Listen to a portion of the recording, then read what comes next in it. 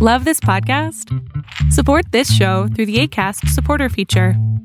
It's up to you how much you give, and there's no regular commitment. Just click the link in the show description to support now. Burrow's furniture is built for the way you live. From ensuring easy assembly and disassembly to honoring highly requested new colors for their award-winning seating, they always have their customers in mind. Their modular seating is made out of durable materials to last and grow with you. And with Burrow, you always get fast, free shipping. Get up to 60% off during Burrow's Memorial Day sale at burrow.com/ACAST. That's burrow.com/ACAST. burrow.com/ACAST. There's never been a faster or easier way to start your weight loss journey than with PlushCare. PlushCare accepts most insurance plans and gives you online access to board-certified physicians who can prescribe FDA-approved weight loss medications like Wegovy and Zepbound for those who qualify. Take charge of your health and speak with a board-certified physician about a weight loss plan that's right for you. Get started today at plushcare.com/weight-loss. That's plushcare.com/weight-loss. plushcare.com/weight-loss. Hey, it's Ryan Reynolds, and I'm here with Keith, co-star of my upcoming film, If, only in theaters May 17th. Do you want to tell people the big news? All right, I'll do it. Sign up now and you'll get unlimited for $15 a month and 6 months of Paramount Plus Essential Plan on us. MintMobile.com/switch. Upfront payment of $45 equivalent to $15 per month. Unlimited over 40 gigabytes per month. Face lower speeds. Videos at 480p. Active Mint customers by 531.24 get 6 months of Paramount Plus Essential Plan. Auto renews after 6 months. Offer ends May 31st, 2024. Separate Paramount Plus registration required. Terms and conditions apply if rated PG. I want my Republican colleagues to give me one thing, that I can go campaign on and say we did. One. Anybody sitting in the complex, if you want to come down to the floor and come explain to me one material, meaningful, significant thing the Republican majority has done besides, well, I guess it's not as bad as the Democrats.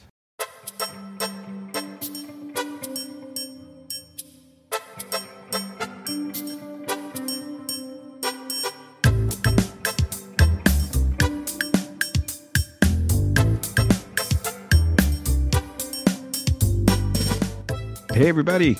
Welcome into an all-new episode of the Can We Please Talk podcast. As always, I'm Mike Leon. And I'm Nick Saveri. On the program today, it's been 6 weeks since the terrorist attacks in Israel happened on October 7th. Nick and I, with the latest on what is happening in the Israel-Hamas war. Meanwhile, here at home, speaking of domestic terrorism, Nick, and you just heard Representative Chip Roy yelling at the top of the show, never before seen footage of January 6th has been released by the House of Representatives and Speaker Mike Johnson. So there's one thing, Chip Roy, that your boys have done in Congress. Nick and I will weigh in on this. Plus, later on in the program, Kervin O'Quinn, the host of This Week Explained, he's a military analyst over at O'Quinn Analytics. He stops by to talk about the war in Gaza. The war still playing out in Ukraine, a very forgotten war that is still happening, and why foreign policy matters. It really does matter. We should all be paying attention to what is playing out overseas. Kervin's going to explain all of that in our next segment. And finally, in our last segment, Nick, a Senate moment turns UFC pay-per-view. More on that in our last segment. First, I want to say a hello and a happy birthday to my co-host, Nicholas Saveri, 45 years young. You don't look a day over 44. Proud to have called you a friend for a long time, buddy. We met in, let me see now, 1999, 2000, right? You're there. And bonded over your Raiders jersey and my Raiders t-shirt, realizing that we're both idiots for rooting for the Raiders. And ever since then, a friendship has been born. I wish you a happy and a healthy. How are you doing? How was the birthday? How's everything going? It was good. It was, thank you so much for that intro. It is crazy. You know, I think about my friends I've met in college, and we're so removed from that in the sense it's been over 20 years. So truthfully, yeah, you and I met before the year 2000. So it's been a long time, but you're one of the friends I have that, we text obviously often about the show and content, but even just the funny stuff between you and I, that no matter how much time goes by, we pick up where we left off. And you and I joke about, that awful show we did for the Raiders that, it's still up on YouTube, folks, if you ever want a good laugh, but oh, yeah, fairly informative conversation about our favorite football team, which you will not get on most other outlets. And by the way, is if still you there. want to go watch a show of how not to do a show, go check out the Nick Saveri show featuring Mike Leon. That is some of the funniest content you'll get. But get it, I didn't want to ruin your train of thought because the 31 views there are still going to sit there in anonymity. So you're not missing much there, but go ahead. Yeah, so it was, but I mean, just from there to where we are now, and obviously not just my birthday, but obviously we're now celebrating 3 years of this show. And it's incredible. You know, I think about actually in 2020, you had put together, you were part of a great, birthday gift my wife put together for me, just a video montage of just different people, sharing happy birthday. And you were there, which I especially appreciated. And that was just when we were moving into our house in Pennsylvania. And at that time, you and I had done, it's so funny how this always comes back to the show, right? You and I had talked to our first guest, and I was actually in a hotel room in Bethlehem, Pennsylvania. So I did that show, from on location or whatever.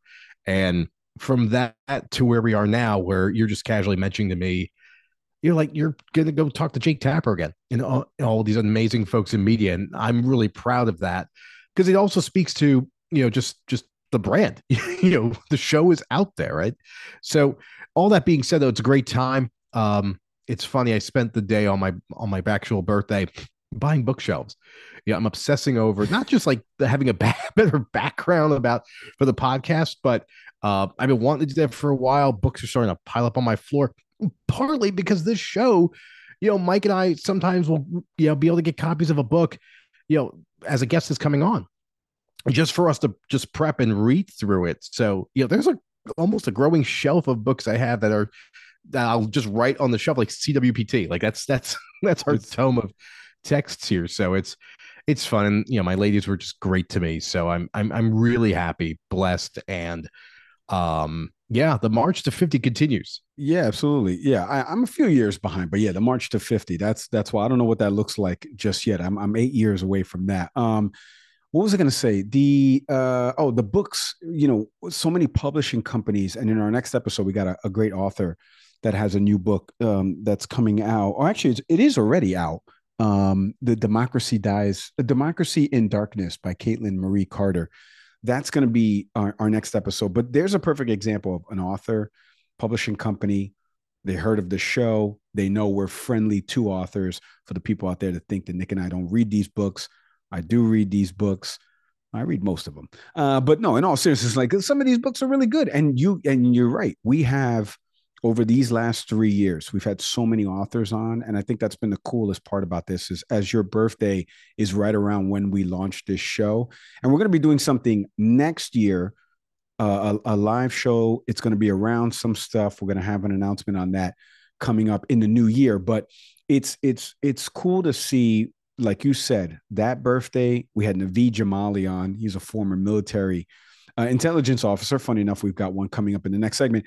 And he was naval intelligence, Naveed, and he wrote a book. I came on the show. He's a former MSNBC analyst and stuff like that. Like he was like our first big guest. I'm using air quotes there. Shout out to Naveed, by the way. He's the editor at large at Newsweek as well. And it was just so funny to have him as our first guest, you in a hotel room, me with a headset on. And now 3 years later, here we are. I'm over here on CNN TV and we're doing all this. You got an education show out there. Like it is wild, everything that's spun from that. Let's give the people something to talk about, to quote that famous song. And let's talk in our first segment here about, before we actually get into what's happening here at home, let's talk about what's happening abroad, because the latest in the Israel-Hamas war, Israel's been allowing very minimal fuel into Gaza. The UN is warning of looming mass starvation as of this taping. Over the weekend, I believe on Friday afternoon, Israel had announced that they were for the first time going to allow daily shipments of fuel into Gaza. But the folks are saying it's not enough. There's at least 11,470 Palestinians, 2/3 of them women and minors, that have been killed since the war began. Again, this is according to the Palestinian health authorities, who do not differentiate between civilian and militant deaths, according to the Associated Press. So I want to stress that, because the biggest thing, and Kervin and I get into it in the next segment, has been around sourcing and how do you actually, interpret the series of facts and commonalities that you're getting from articles across the docket here. There's limited phone access amid, like I mentioned about generators getting fuel. And so there's limited internet and phone access. And the Palestinian telecommunications company, Platel, said over the weekend that phone and internet services are like partially working out there. Israel says there's dire conditions in the Shifa hospital as they're still searching for the alleged Hamas command center. I don't know if anybody saw that report from CNN's Nick Robertson that kind of had the IDF showing what they thought were tunnels. And then there were some sites like Al Jazeera proving that some of the stuff in that hospital was staged. The Arabic translations weren't actually what it said that was shown on TV. Kerwin breaks that down because he's a linguist in Arabic in our next segment. I mean, no better guest that we could have on. Steve Inskeep, a friend of the show, the host of Morning Edition on NPR, had Prime Minister Netanyahu on his program. He asked him a very poignant question about the deaths, the civilian deaths continue to pile up. And what are you trying to do to not only minimize that, but what's your end goal here? Take a listen to how he asked it. Take a listen to Bibi's response. How do you expect to make peace with people who have had their loved ones killed? I think that any civilian death and the death of any child is a tragedy. And we're doing everything we can to minimize that. But Hamas is committing a double war crime. It's both targeting our civilians, murdering them, mutilating them, but also hiding behind civilians as human shields. And what would you do? Well, in fact, you can ask what you did. But what do you do now is my question. How do you make peace with them now? Well, let me show you how you did peace with people in which you had to act in many ways the way we did and actually beyond what we did. The Chancellor of Germany visited Israel. He called Hamas, after he saw the atrocities, the new Nazis.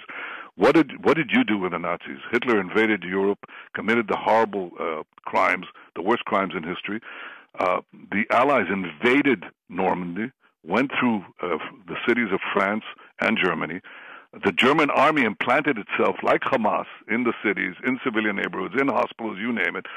It didn't stop you from acting. You had to act. You tried to minimize civilian casualties, but unfortunately, many civilians were killed. Now, I think history would have taken a different course, a totally different course, if at the time public opinion was geared against the Allies instead of being geared against the Nazis. Understood, but the question, of course, is the United States ended up keeping troops in Germany for generations. That's where you're heading here with Gaza?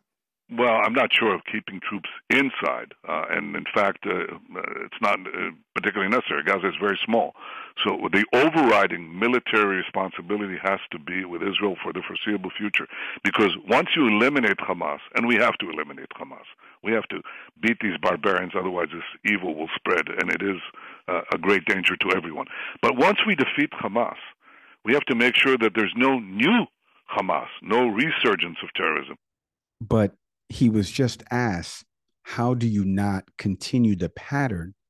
Because you're killing family members of these people who could potentially be radicalized to join Hamas.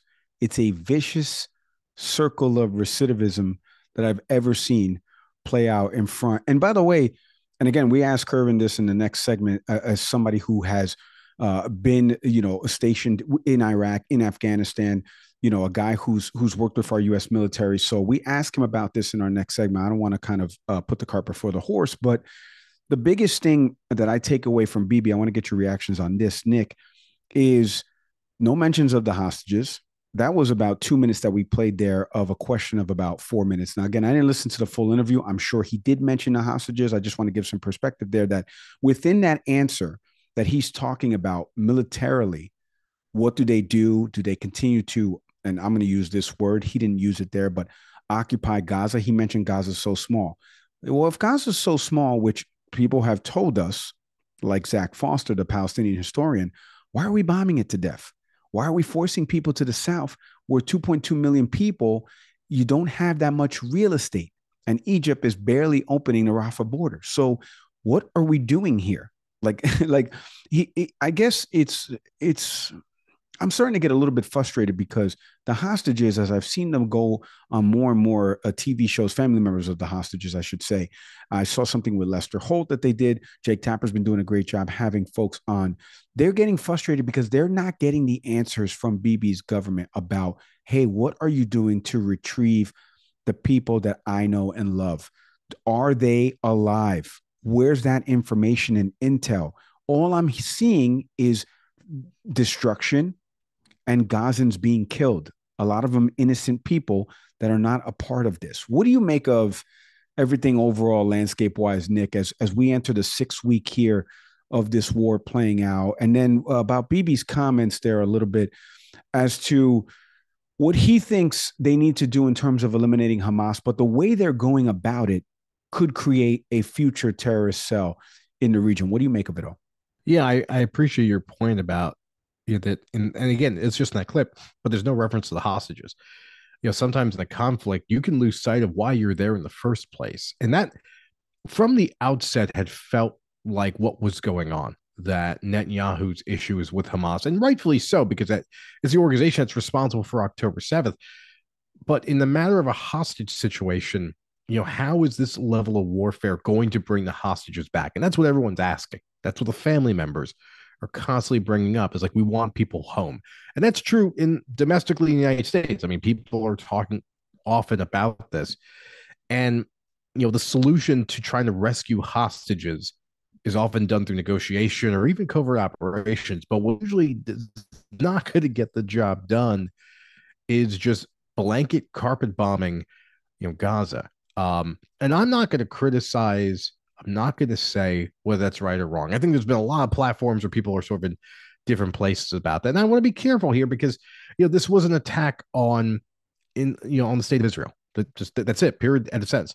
So how that country chooses to defend itself is really for that country to decide. But then the rest of the international community has to make its own decision on how they want to respectively address that.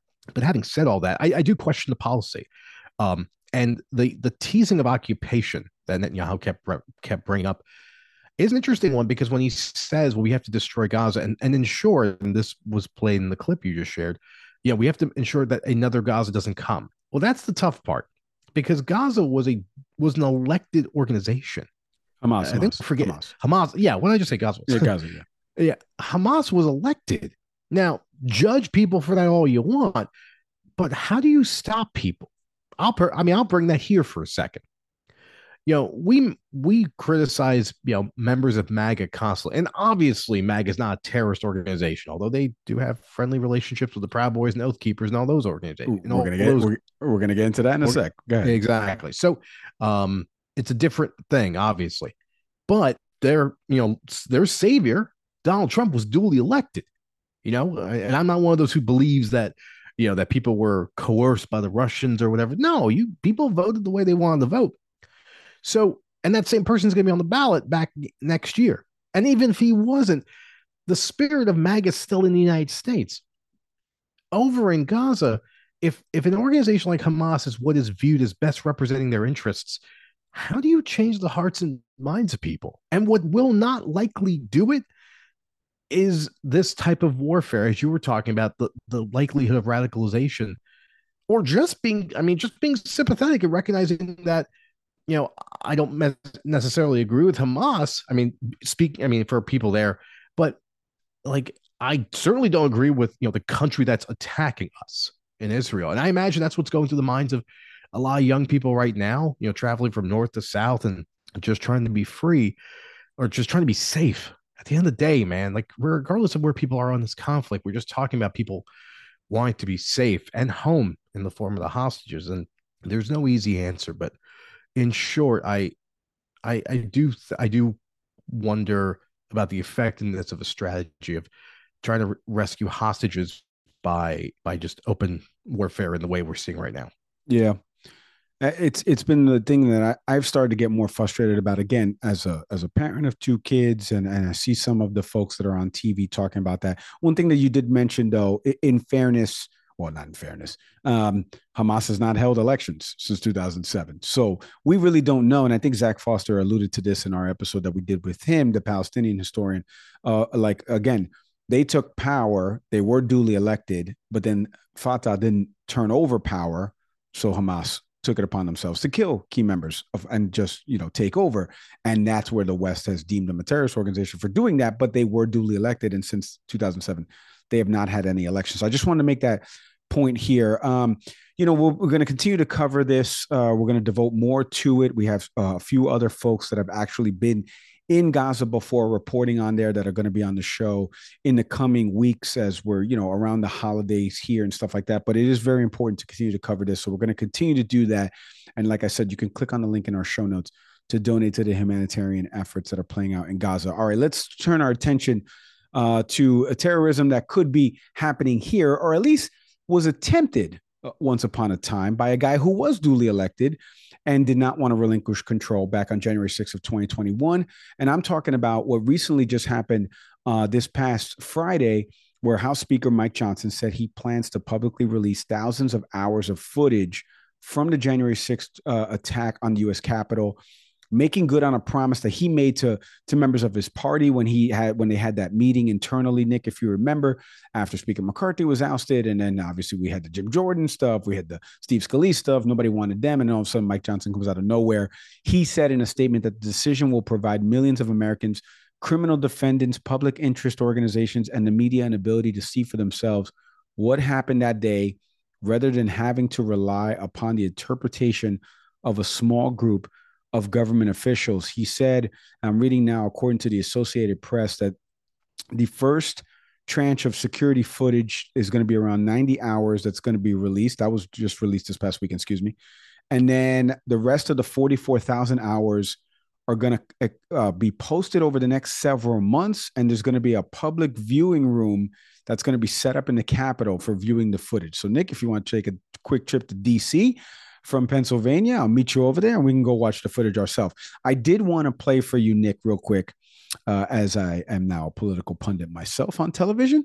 Two political pundits on TV, a Democratic one and a GOP strategist, had a little back and forth about the day that will live in infamy here of January 6, 2021, whether or not it is a day that will live in infamy. We always hear, it was a peaceful protest. No, it was a riot. No, it was an insurrection. Take a listen to the way these two strategists argue about it. Nick and I are going to react on the other side. Take a listen.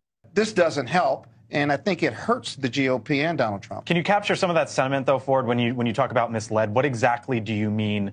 I'm saying that the public has been misled by the Democrats for almost 2 years, calling it an insurrection, and it's not an insurrection. It is a riot. It's a riot that got out of control. In That's 71, an insurrection. No, it is not an insurrection. Does anybody have a dictionary when five police officers that's the point died, right there.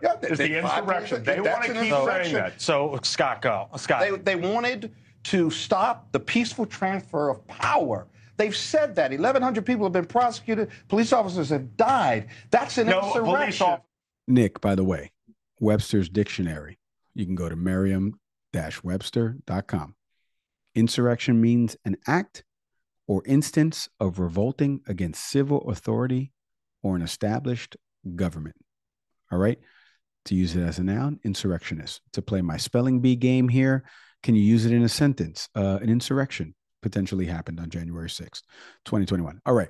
All jokes aside, whether or not it's an insurrection or whether or not it was a riot that went bad, at the core of this was a contested election, which the president has all authority to do, or any party that loses, just like Hillary Clinton did, exhaust all legal options, recounts, whatever it is. And once those are all done, and all states have certified after December 14th, the key date that happens with the Electoral College voting, that is it. And finito, no more challenges. So January 6th happened because, and this is going to play out in a court of law with everything that Special Counsel Jack Smith is bringing against the former president. As of those weeks leading up to January 6th, the former president who was active on the Twitter platform, I'm not calling it by the new name, freak that. I didn't say the F word, I said the other F word. Because of all of the stuff that he was posting on Twitter at the time, it was telling people that they were going to hold this Save America rally that was happening there. Speeches were given by a bunch of different people, kind of riling up the crowd. and people in the crowd, again, according to journalists that were there, we've had a few on this show that have been there, and we've had former FBI folks that have prosecuted people on this show as well. They saw people with weapons, and then we all saw footage of when people actually came into the Capitol. Yeah, originally there were people walking around trying to find out what's going on, what's happening. They wanted to walk around. And then next thing you know, windows are breaking. Other areas have been breached of the Capitol, not enough Capitol police there. We've talked about this ad nauseum. Whether or not it was a riot, an insurrection, it doesn't matter. It was all illegal. It does not matter which one you say. It was all illegal. And they were all led there after all of the challenges were exhausted by a former president because he had lost an election. It doesn't matter about everything else is semantics. We're all playing the semantics game. He had lost. January 6th was a date that should not have happened because that's the date of the certification. It should have just been a normal Monday, Tuesday, or whatever it was as part of the political process. But for some reason, we all know now the key dates of when the Electoral College votes and when the certification process happens. I bet you none of you knew that before January 6th, 2021. All right, Nick, what do you make of Speaker Johnson releasing the footage? You texted me this again. And yeah, it's true. Like, I thought it wasn't an insurrection. I thought it was just peaceful protest. What are we putting out here? Like, what new stuff are we going to see that we didn't see from these January 6th hearings or other footage that's been leaked out in other documentaries and things like that? You can go on HBO Max. You can go on any of these platforms and watch a January 6th documentary that has a bunch of different footage playing out. What are we going to learn from this? What do you make of it? And then what do you make of the pundits back and forth there in that clip? I mean, it's funny to me because, I mean, first off, this is just so partisan, right? Like, if this had been, a bunch of left-leaning people doing this, which actually we did see recently, with protesters asking for a ceasefire, run up on, the DNC. And my reaction was the same thing. Like, this is not what you do. And those Democratic members of Congress were escorted out of the building for safety purposes, obviously. So I think I'm swirling with different thoughts here. But one thing that comes to mind is, if you're watching on YouTube, and I hope you are, I have a copy of the January 6th together, all the testimony, all the details. There's an incredible timeline here. It's $20. It's well worth your purchase because it is a incredible piece of American history that we all witnessed on January 6th. Nothing in this book is refuted if you see more video. That's crazy to me. And that's what the argument is by the Republicans. If we watch more footage, somehow the details of what the committee unearthed is somehow less. I don't understand what MAGA universe these people live in, but it's not going to change anything. It doesn't change, members of the Capitol Police Department committing suicide. It doesn't change people running into the Capitol building asking demanding to hang Mike Pence. It doesn't change, that shaman looking goofball who went in there along with others, including that one guy who put his feet up on, Nancy Pelosi, because I see a bunch of people that allegedly maybe are out there having a sandwich and taking pictures outside the Capitol building.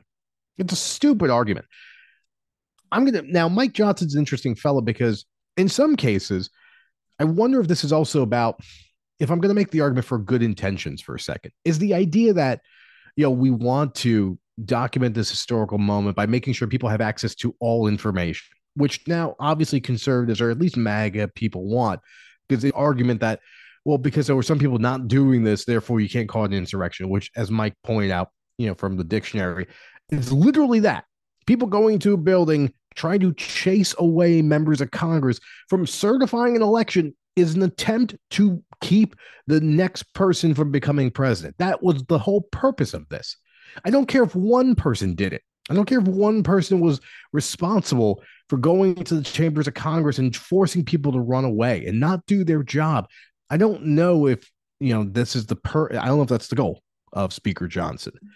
There is a side of the benefit of transparency, but I'm stunned that conservatives somehow think, because I think this is what some are arguing is, when more information is out there, it will lessen the impact of what came out in the committee hearing.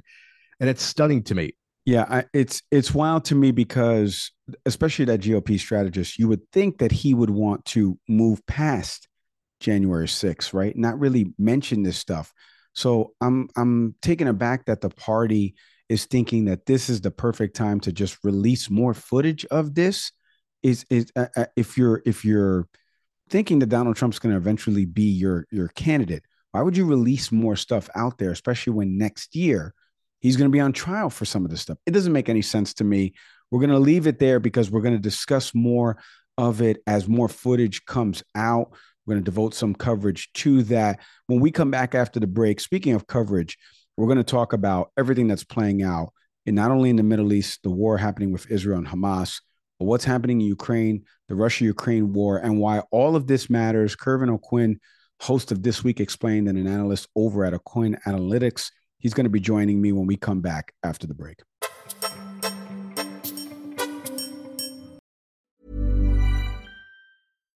Here's a cool fact. A crocodile can't stick out its tongue. Another cool fact, you can get short-term health insurance for a month or just under a year in some states.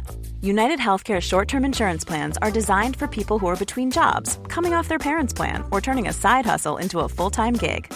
Underwritten by Golden Rule Insurance Company, they offer flexible, budget-friendly coverage with access to a nationwide network of doctors and hospitals. Get more cool facts about United Healthcare short-term plans at uh1.com. It's that time of the year.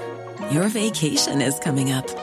You can already hear the beach waves, feel the warm breeze, relax, and think about work. You really, really want it all to work out while you're away.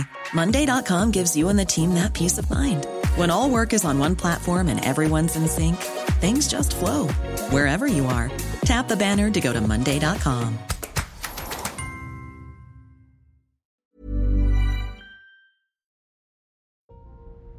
This episode is presented by our friends over at BetterHelp, a new partnership that we're doing here at the show. I had been alluding to this a while ago because I can see it playing out everywhere. It's the end of the year. Events are playing out not only here in the US, but internationally. And people are anxious, they're overwhelmed, and we need to talk. I mean, it's the purpose of this show, right? Can we please talk? And we've partnered with our friends over at BetterHelp. If you're thinking of starting therapy, I want you all to give BetterHelp a try because it's online, it's convenient, it's flexible, it's suitable to your schedule. Nick, I know you're excited about this partnership, and we've been talking a lot about the mental health space and getting people to talk again, right? Give us a little bit of your thoughts on this partnership with BetterHelp. You know, back in 2020, during the pandemic, we saw the benefits of going virtual. And one of the biggest examples of that was the work that the folks at BetterHelp were doing about making mental health available in the virtual space.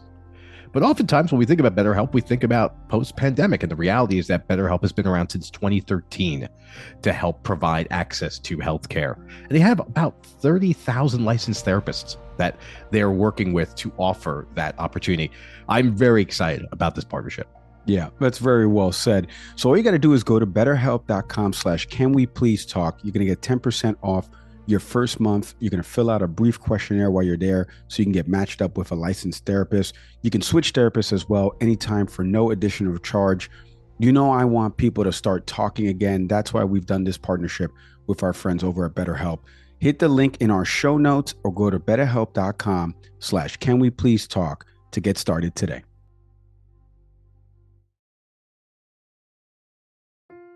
This episode is presented by our friends, our good friends, over at Fresh Roasted Coffee. The coffee that's keeping me awake when Nick Savari's putting me to sleep with one of his trains of thought. You give me a look here, Nick. Give me a little bit of how Fresh Roasted Coffee keeps you awake when I'm boring you with some of my trains of thought. Okay, thank you. An interesting introduction. Folks, I'm a huge fan, as you all know, of Fresh Roasted Coffee, primarily for the simple fact about diversity. If you're a tea person, they've got you covered. If you're a coffee person, they got you covered too. Mike and I take our coffee very differently. Mike is a Keurig man. That is efficient. That is tasty. That's the way to go. I am a French press person. Nowadays, I actually grind my own beans. So when I get my batch of fresh roasted coffee, it goes right into the grinder, then to the French press, boiled water, let's go. But in either case, our cup of coffee comes out delicious. Mostly because they ask you at the jump, just tell us about you. Simple quiz. they'll direct you to the bean or brand that you should be getting in touch with. And that's the way to go. And then they just produce an incredible cup of coffee, again, regardless of how you do it. No, that's exactly right. You can take the quiz over at freshroastedcoffee.com.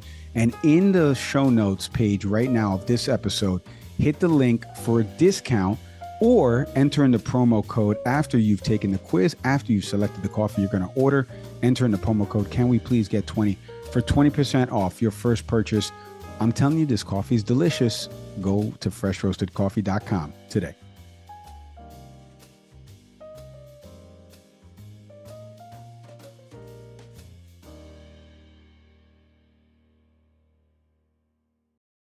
All right, kind enough here to give us a couple minutes to analyze everything that's happening with the Israel-Hamas war, the latest in Ukraine, President Biden's military plans. He's the host of This Week Explained, a fantastic podcast you can go listen to wherever you get your pods. Also, an analyst over at O'Quinn Analytics, Kervin O'Quinn. Kervin, thank you so much for hopping on the podcast with us.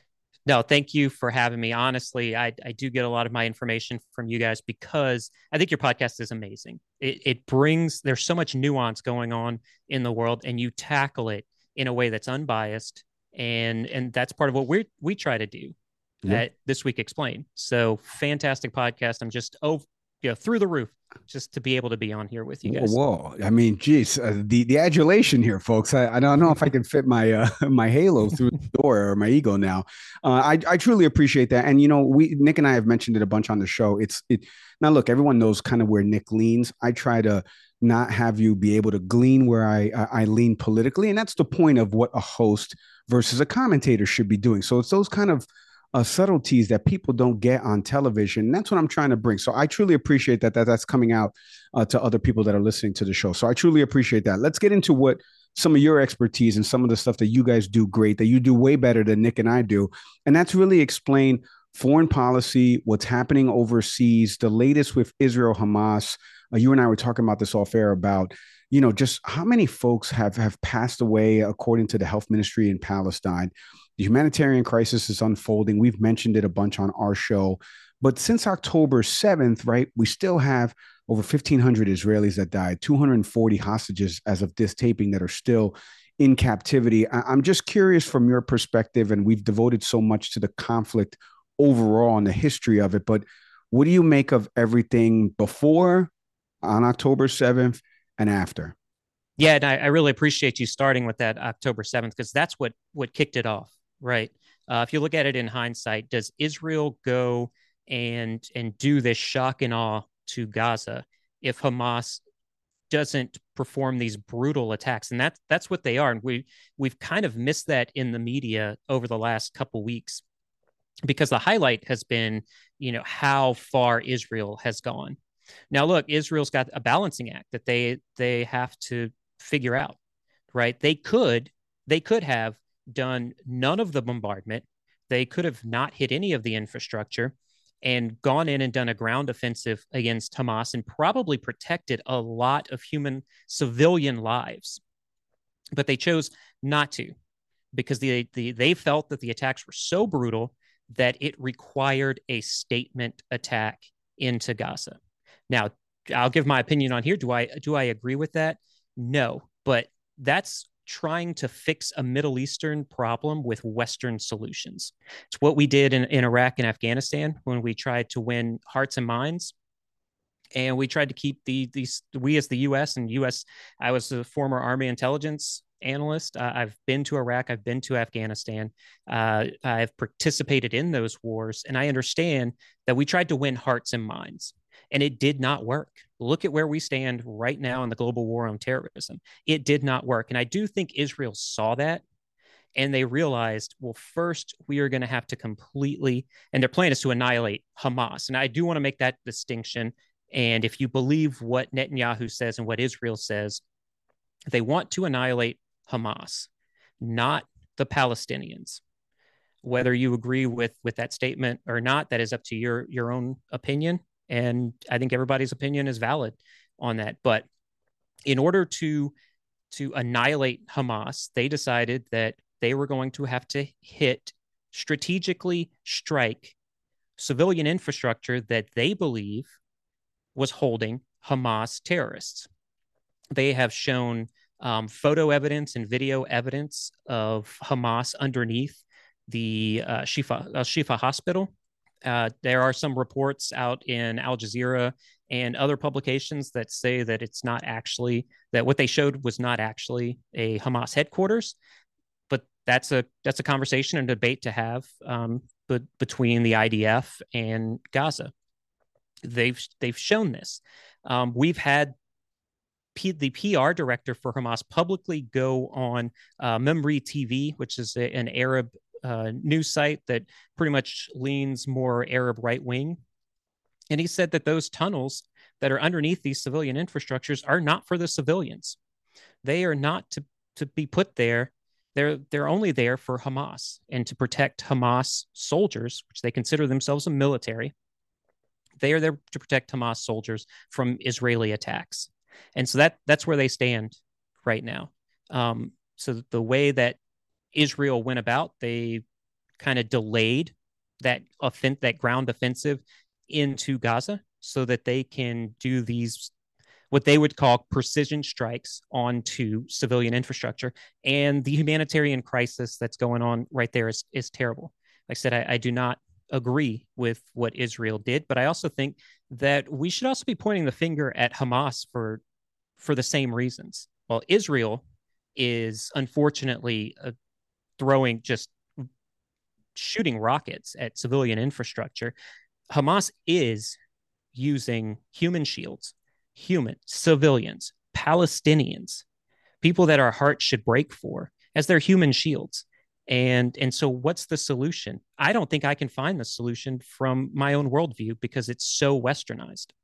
Yeah, I totally agree. You know, I've had so many different people that have been to the region, including, like you said yourself, about some of these other conflict zones. And it is so tough because it always plays out when there's something happening with respect to Gaza and Israel. It's the same thing. It's an attack that's levied, and then Israel's response, whether it's proportional or not in the eyes of the entire world. And it's always because, well, they're hiding amongst civilians. So like, how do you get that person out? I will ask you this. You mentioned something there about the information from Al Jazeera and some other sources, and you credited us in terms of like news breakdown and stuff like that. But like I tell people, we shouldn't be your only source of truth. You should be, taking those series of facts and commonalities that you find across the news spectrum. So how do you guys over at This Week Explained kind of sift through all the information, misinformation, disinformation that's coming out about what is happening in the region? Because you pointed to that IDF example that was, I believe, a CNN report from Nick Robertson, and they were showing underneath the tunnels. And then there was some language that was in Arabic that people on social media said that doesn't translate to what CNN was claiming in that report. So how do you kind of sift through this? Because here's a credible news outlet that's embedded with the IDF, and people are like, yeah, you're showing stuff that's just a calendar. It's a monthly thing. It doesn't actually have names of hostages. How do you sift through all of it? Yeah, so especially within this conflict, I guess I'm a little bit blessed because I am an Arabic linguist. So I can kind of read things like Al Jazeera, Memri from the original context, so from the Arab language, and so I do understand that languages are different. You look at, we're in the U.S., look at the Bible. We have so many different translations of the Bible because whatever was written in Hebrew has been translated over time and could have been translated wrong. So that's my first thing is, if you are going to a source that's a different language that you don't understand, I know not everybody has the ability to find a translator, like maybe, somebody who's embedded with translators, but if you go to that original source, you can identify, maybe the nuance that's going. Now, the way that I do it and the way that I tackle all of these issues is I have to, before I announce something, before we talk about it on the podcast, it has to be multi-sourced, and those sources have to be publicized. Having a single anonymous source is not something that I jump onto. So what I do is talk about what happened, and you were right. That's the CNN report that the IDF showed these pictures and showed the videos to embedded journalists. Well, if CNN is the only one talking about it, listen, there's embedded journalists from Reuters, from the Associated Press, from all over. If CNN's the only one reporting on it, that leads me away from that report. But if multiple journalists are reporting firsthand accounts of very similar things that are going on, then you have a multi-sourced report. Another thing I look at that a lot of news publications are doing now, especially with clickbait, is it appears that it's multi-sourced, but they are sourcing it from themselves.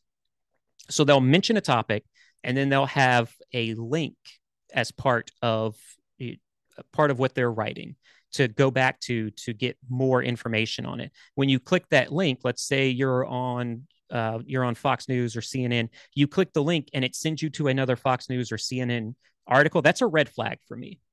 That means that they are attempting to reestablish a story that they had days or weeks ago. They want to do it through backlinks. And that's been the problem with the media, and what I found and why we started This Week Explained and started posting things on Instagram at Oakland Analytics is because the media has turned into a for-profit organization. And in order to be sustainable, they've got to make more money. To do that, they do more clickbait headlines. And they're hoping you click on it, just read the headline and move on. And that's the story. But if you get into it and you realize that the links they're putting in or the sources that they're using are just their own sources and not eyewitness testimony or multiple different people telling them the same thing or similar things, then that's an article that I will just close out of and continue doing research. I could not like that answer more. I got to be honest. And again, things that a normal journalist would answer back as well. You got to have two sources on or off the record before I'm actually printing it, before an editor is actually seeing it and saying it's okay to go out there. So, but you're right. The model has changed for these businesses, and they know that as well, too. I don't think they would shy away from that. I did want to ask you, though, as we pivot a little bit here on another conflict that has really lost the media's spotlight and attention. And it's really what's happening in Ukraine. There's a bunch I want to ask you about, some stuff that candidates have said about Russia overall and what is playing out in Ukraine. But first, high level, as you've been covering this on the show and the latest that's happening out there in Ukraine, I saw something that there's a counteroffensive that President Zelensky said recently in the eastern shore of Dnipro that the Ukrainian forces have secured a pivotal position there. What has been happening in Ukraine? What is the latest that is playing out there? And obviously, that invasion by Russia into a sovereign nation that's not getting as much coverage as because of what's happened on October 7th here in Israel. What do you make of what's playing out there in Ukraine? Yeah, you framed it perfectly. That's why I listen to this show. You know how to frame a question the correct way. And I said it a few weeks ago on our podcast. So the first thing we talk about is Russia, Ukraine. And I say that's probably not what you're going to hear on any major news or major podcast, because we cannot forget about it. Right now, we're basically at a stalemate. I don't see that either side is winning, and that's includes the information operation campaign. Now, each side has won separate battles.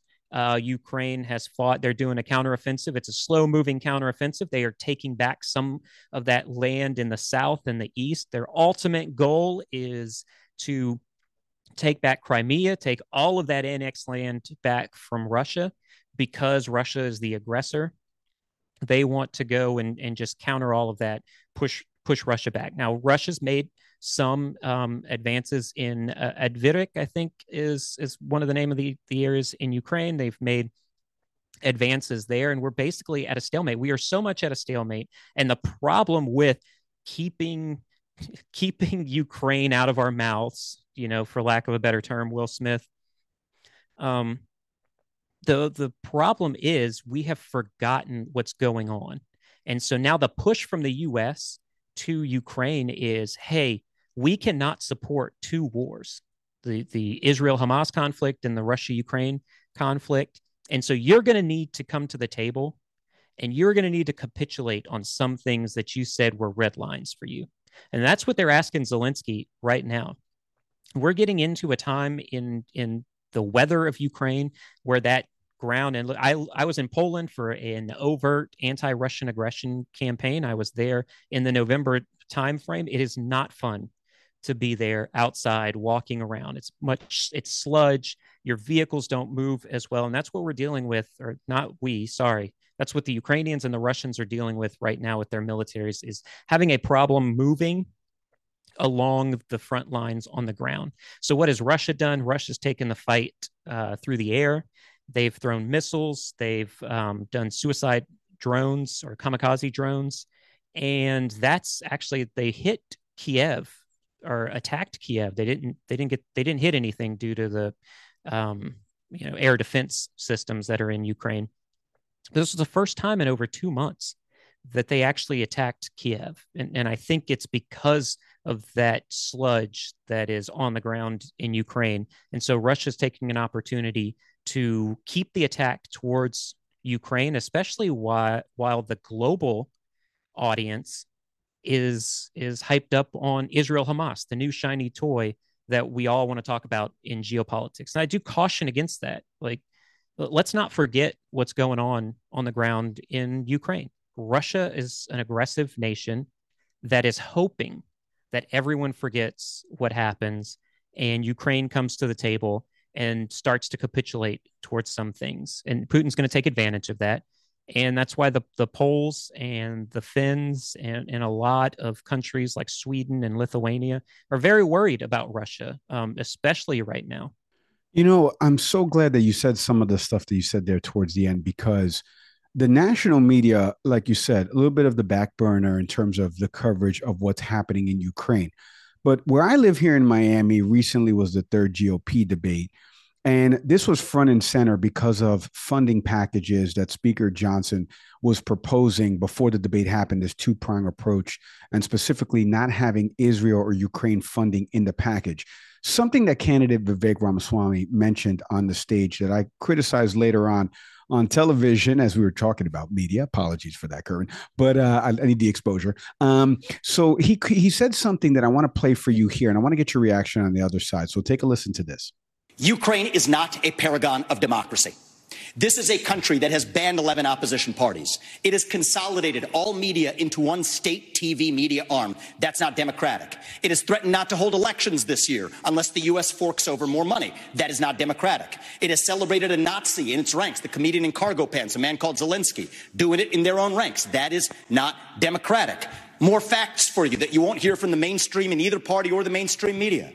The regions of Ukraine that are occupied by Russia right now, in the Donbass, Luhansk, Donetsk, these are Russian-speaking regions that have not even been part of Ukraine since 2014, that other people probably couldn't name those provinces for you. Those are the hard facts. And so to frame this as some kind of battle between good versus evil, don't buy it.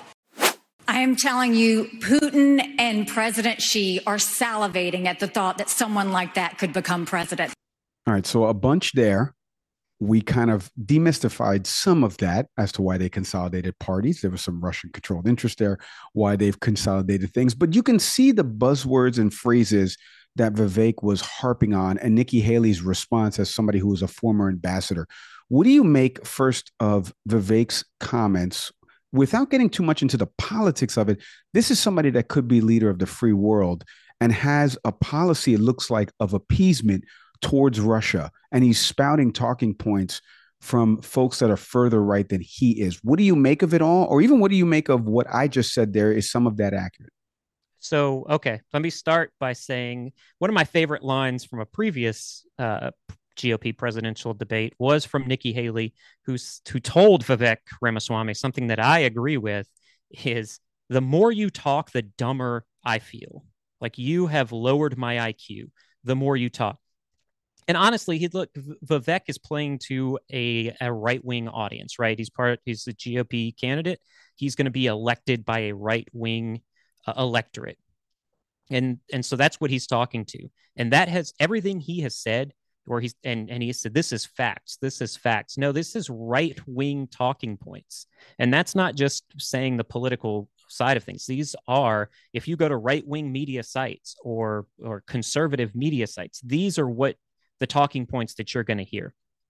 To say, because at one time, Russia controlled Ukraine, or these lands are Russian speaking areas, is, while it's true, there are Russian speaking people, the majority of Russian speakers there, and maybe people who identify as Russian, that does not make that Russian land. It would be the same as going to El Paso, Texas, or El Dorado and saying, well, these communities are 70-80% Hispanic and they speak Spanish. Mexico can just come in and take those areas because these people identify more from their Mexican heritage than they do as U.S. citizens. That is blatantly false. That is a slap in the face to sovereignty in nations. What Russia did to Ukraine when they crossed that border was a slap in the face to sovereignty. And I listed Vivek Ramaswamy has some great ideas on domestic issues, on fixing the economy, but his foreign policy talks are borderline too aggressive for me, I would say.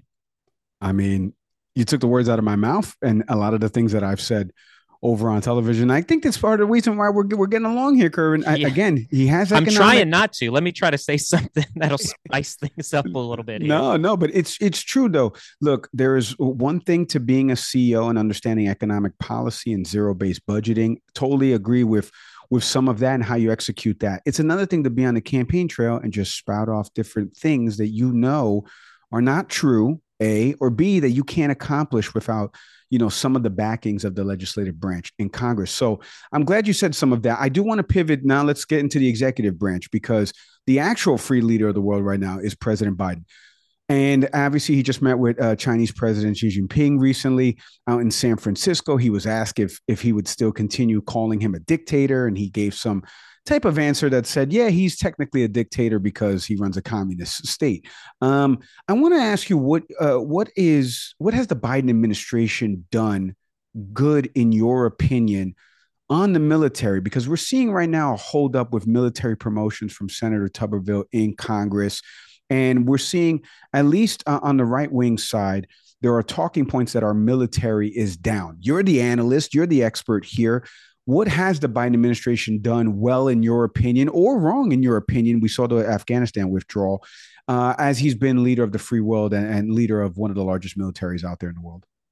Well, I mean, first of all, let's talk about the Afghanistan withdrawal. I think that was a disaster. I don't think that was fully the Biden administration. I do think he had leaders within the military that explained to him that they did not believe the Taliban would take control back as quickly as they did. Biden thought he had plans in place to secure the military to get them out of there. That completely collapsed as they started to pull out.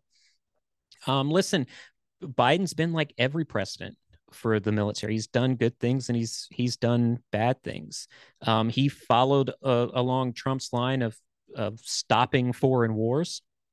Pulling troops out of Afghanistan was a great idea. It wasn't executed properly, but to stop spending on a 20-year war so that you can start to fund other pieces of the military is excellent. Biden has done an excellent job of that. He's done an excellent job in national security and defense. I say that because his administration is calling for, smaller, cheaper, and a lot more pieces of equipment, the use of drones, whether in air, by sea, or on ground. And the administration understands the next war is with China. When Xi decides to invade Taiwan, the U.S. will get involved in that, and that's going to be a war that we have not seen since World War II. It'll be a near-peer battle. There will be information operations. There's going to be what's called anti-denial, anti-access, A2AD factors at play, which just means that the GPS systems that the military use is going to be shut down, and we're not going to be able to use that. Drones that we used all over in Iraq and Afghanistan because we had air superiority, will no longer be able to be used. And we have to start now training our service members to fight that battle. And I can tell you from my personal experience, the things that I have done within the Department of Defense recently shows that the trajectory of the Department of Defense is along those lines. It is a near peer battle fight. And how do we accomplish that? So he's done a very good job at that. You brought up Tommy Tuberville.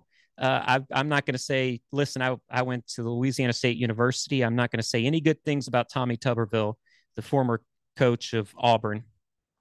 But as a senator, he drew a line in the sand.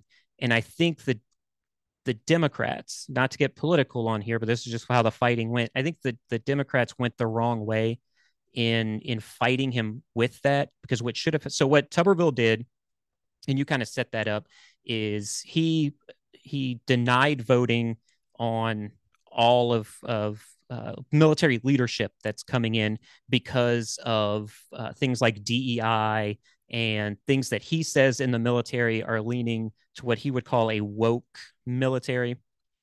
I personally don't agree with that. I've sat through some of these briefings, and it's just it's the evolution of the military. The evolution of the military is going to fit with the evolution of the civilian people, and that's where we're gearing towards. So Tuberville said we're not going to vote on it, but you can vote on these people individually, which Democrats were right, that has never happened. But I understand they don't want to start a precedent, but now they're starting to do those individual votes. And I think if it happened a year ago, Tuberville loses the fight, and he looks honestly like a moron for doing it, because the Democrats would have then said, hey, we're going to call your bluff. We're going to vote these guys individually, and we can get them voted in along party lines. Now, also, just because you have an acting Joint Chief of Staff or acting any one of these leaders of the Marine Corps, the Navy, that may mean that they can't get as much accomplished. But just because you're the acting Secretary of Defense, the acting Joint Chief of Staff, does not mean you cannot put policies in place for the military that extend past your time in office. So I just really think that we are so far from each other that these fights are now affecting the military, and that's going to affect national security. And we cannot have that happen with a more emboldened Xi Jinping, more emboldened Putin, Iran, who's sitting pretty right now. They've got their proxy forces fighting for them in Israel, and the U.S. is sending billions of dollars and stockpiles that we should be increasing are now depleting because we're trying to help fight two different wars. Again, and maybe it's because it's not so much that I'm agreeing with a lot of what you're saying. It's the way you are saying it, and it's the simplicity of breaking down things that people are struggling to understand the importance of it. So I encourage people out there to go download episodes of This Week Explained, because I want to get to my final question here before I let you go, Kerwin, is really about not only your show, but why your show's topics matter, why foreign policy matters. We've seen voter polls that have said that foreign policy is always registering at the bottom for people when it comes to voting issues. It's always right. The economy, what's playing out maybe with immigration, depending upon which demographic of folks you're talking to. But foreign policy, even for focus groups we've done here in the state of Florida and the state of Illinois, it's always down near the bottom. And yet here's a major part of the presidency right now in Biden's first term in office, where he's fighting two wars, neither of which he started, right? Yeah. Getting us out of wars. And here come two more. And a lot of polling so far has been shown that people are being affected by this. You got a lot of folks that are Israeli or Jewish that live here. You've got folks that are Palestinian that live here, and we're seeing emotions play out. So I want to give you a chance to really talk to our audience about why foreign policy matters, and then why they should tune in to new episodes of This Week Explained. But tell the people why this stuff matters outside of the U.S. Yeah, definitely. So let me pose maybe a question to you first. What's the number one thing people are worried about? The number one thing people are worried about, it's got to be the economy. Domestically There you here, go. yeah, Yeah. of course. Yep. That I knew what the answer was going to be. I just wanted to pose it to you. Guess what? Foreign policy directly affects our economy. That's just a fact. Sanctions being in place on China affects the economy.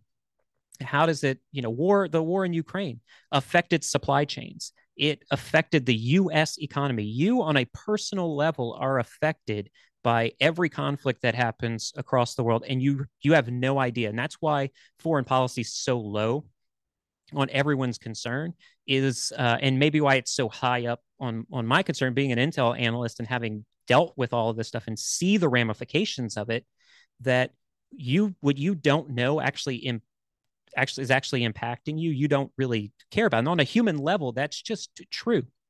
If I don't, so I have three kids.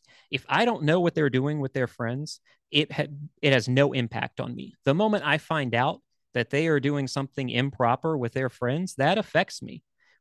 But I don't know about it until it comes to light. With foreign policy, a lot of things are happening behind the scenes that we don't see, that or we can see it, but that's not what we're going to search out for, because it doesn't tug at our heartstrings. A conversation between Biden and Xi Jinping doesn't really tug at the heartstrings.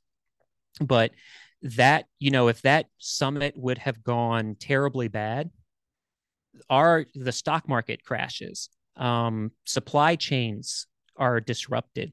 It affects your pocketbooks on a personal level. So I really would press people to keep in tune with foreign policy. The other thing is, and probably the number two thing that people worry about, is national security. I always joke that if you want to pass something in Congress, just slap national security on it and you're going to get all the votes you want. Because the government, to me, in my opinion, has one job: to keep its citizens safe. That is national security.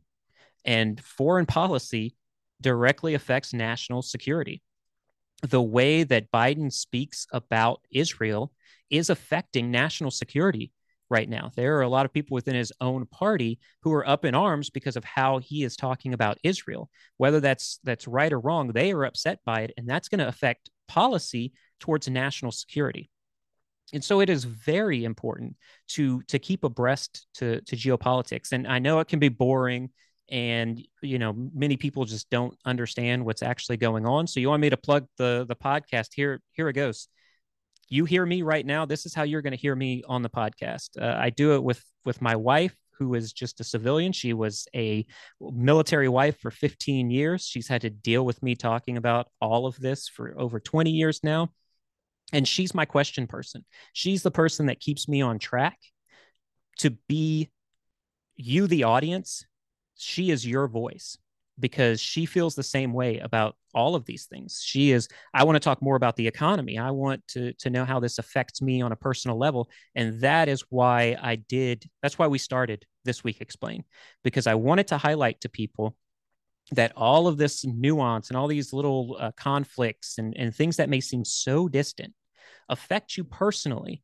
And we try in a lot of our episodes to give tips and advice on how to keep yourself safe, how to understand when your pocketbooks are going to be hit, maybe start saving more. But the reason why we are paying more for groceries and cars and infrastructure is because of foreign policy. We are a global economy. Everything is based off of imports and exports and how we acquire different things, how material is made and manufactured. And a lot of that's been outsourced globally, and that's every country. So we're all being affected by it. There you go. I could do no better job than telling you why you should go listen to This Week Explained. Or if you're on social media right now, if you're on Instagram, follow Quinn Analytics. You can go check them out on LinkedIn. Kerwin, I can't thank you enough for hopping on the podcast and giving us a couple minutes. I think you do a great job breaking all this stuff down. So continued success to you and your wife, and please stay safe. Thank you, Mike. And I will tell everybody, listen to us, but also listen to this podcast as well. They're going to give you different opinions and different views. And I want you to use both of those views to formulate your own opinions and your opinions do matter.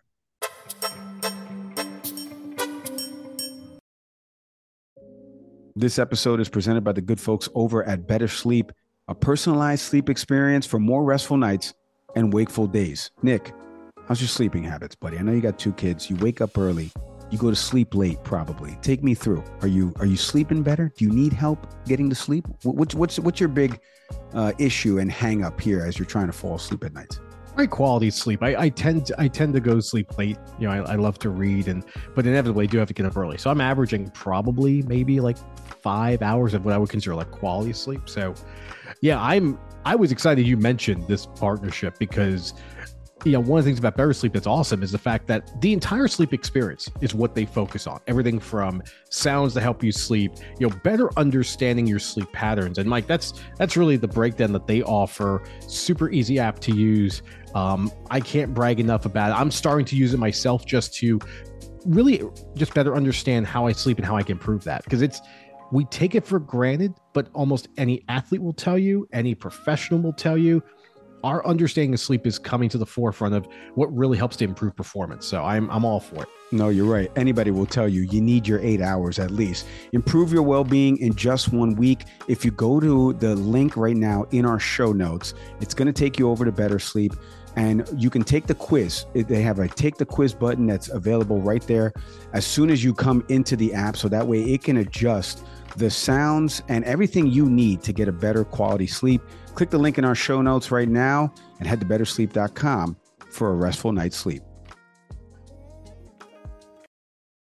All right, our thank yous there to Curvin O'Quinn. Like I mentioned, go check out the podcast This Week Explained. Go download that wherever you get your pods. Download that, military analyst over at O'Quinn Analytics. You can follow them as well, too, on Instagram. Nick, you know, you weren't able to join us for the interview there because of your birthday. But what do you make of some of the things that Curvin said there? You know, he has reached out to me before in the past, and obviously, as you heard, I'm a big fan of the show, so we appreciate that. And likewise to him, because I thought he broke down some of the stuff there and why foreign policy affects some of these other issues that we're starting to see voters become single issue voters. Everyone has mentioned this term about people are like, no, I'm just voting whoever's got the best economic policy. I'm just voting because I'm very big on immigration.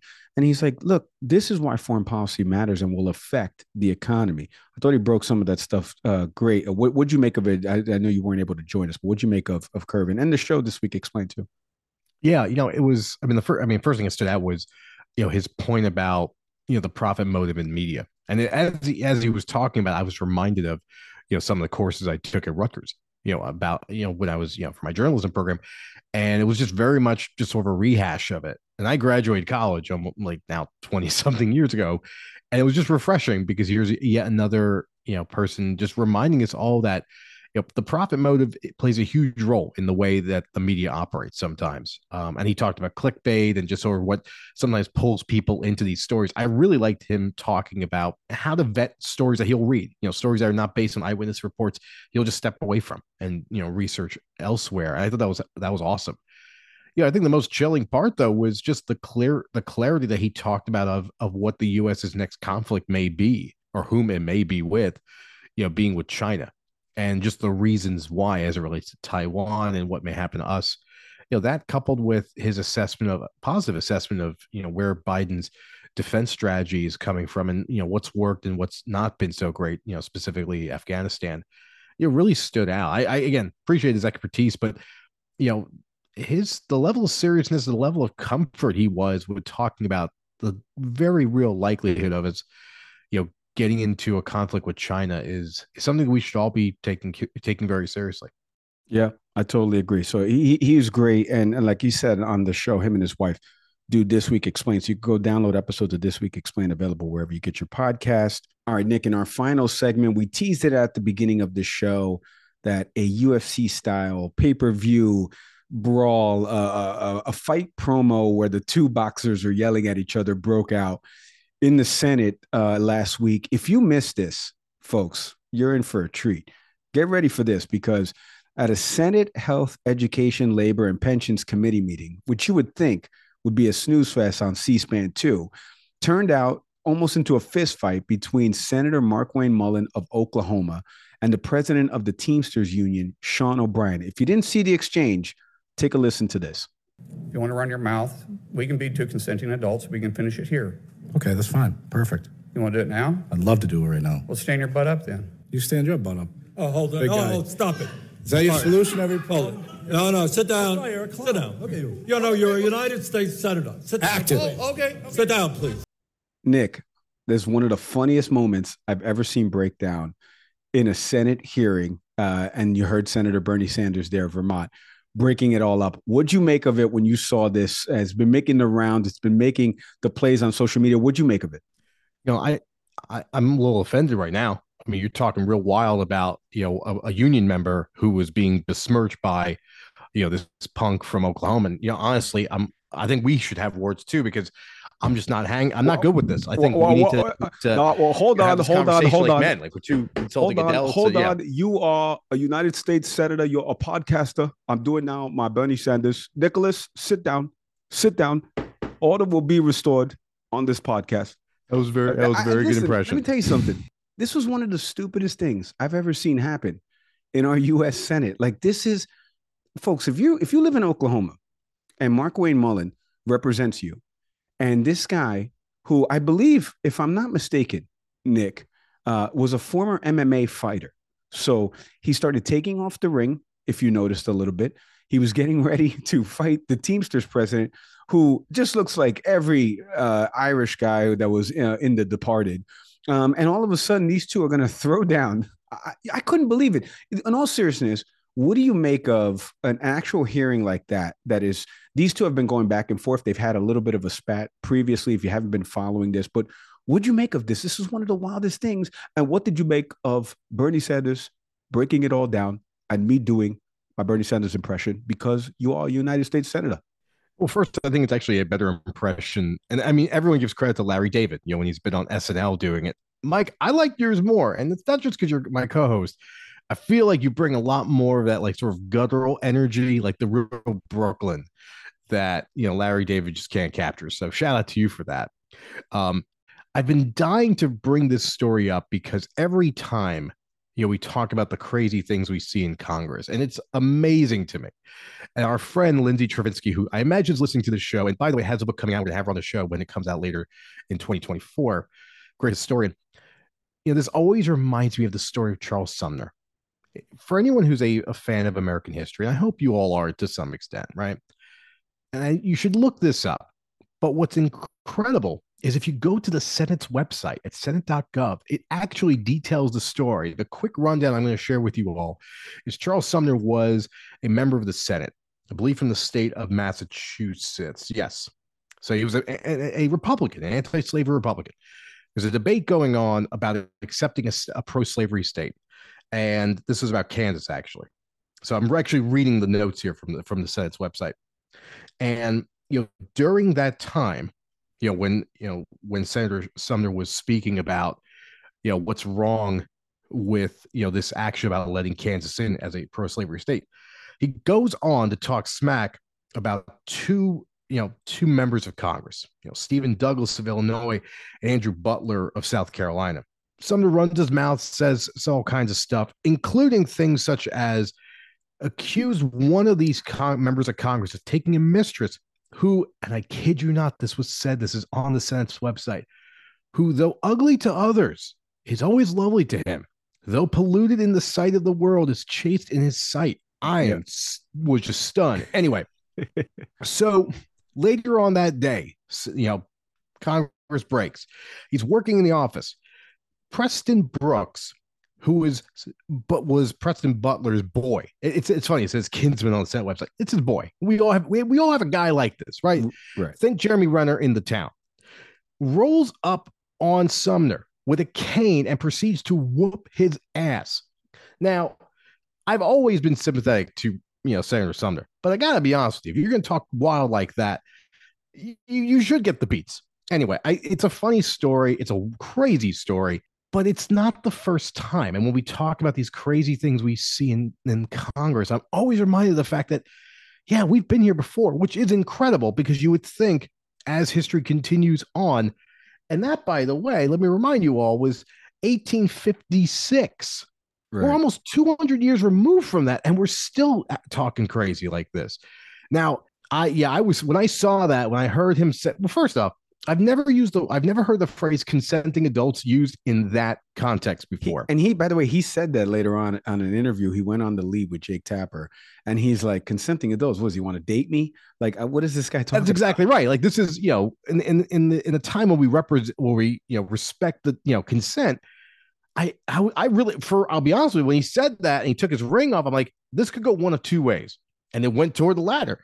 I do respect the representative Teamsters who did not get up, who's just like, I'm ready to go. Folks, let this be a lesson. Never mess with a union man. I don't know how that fight's going to go down. My money's going to be on the representative of Oklahoma, just sizing them up. But that Teamster's badass. That guy was like, let's go. Yeah. It just felt, oh my goodness. It was just crazy. That is wild. And a good history lesson there that this isn't the first time. I would have loved to see that caning be captured by the cameras in the halls of Congress. But so those two guys have been going at it on Twitter. That's why Mullen reacted the way he did. Like I said, this was all in a Senate Health, Education, Labor, and Pensions Committee hearing. There's no way that the people that were there thought that something like that would break out. A funny moment there. We leave it there. Our thank yous again to Kervin O'Quinn for coming on the program. Like I mentioned, This Week Explained, you can go check it out wherever you get your pods. If you want to watch the video portion of our interview with Kervin, head over to our YouTube channel, type in Can We Please Talk Podcast. We should pop right up, and hit the subscribe button for me. Audio podcast platforms, you know by now, Apple, Spotify, Google. Shout out to everybody who listens to us on Good Pods. Shout out to Acast, our hosting platform. We can't do it without them, and we can't do it without each and every one of you that listens to this program. As always, I am Mike Leon. Not keeping a cane on me unnecessary. We'll see everybody next time.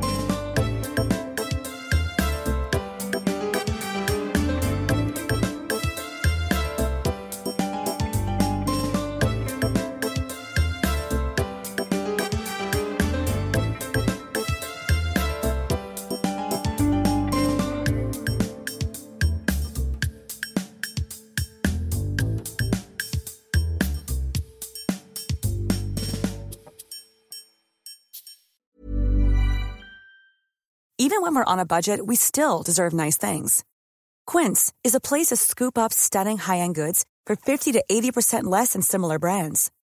They have buttery soft cashmere sweaters starting at $50, luxurious Italian leather bags, and so much more. Plus, Quince only works with factories that use safe, ethical, and responsible manufacturing. Get the high-end goods you'll love without the high price tag with Quince. Go to quince.com/style for free shipping and 365-day returns.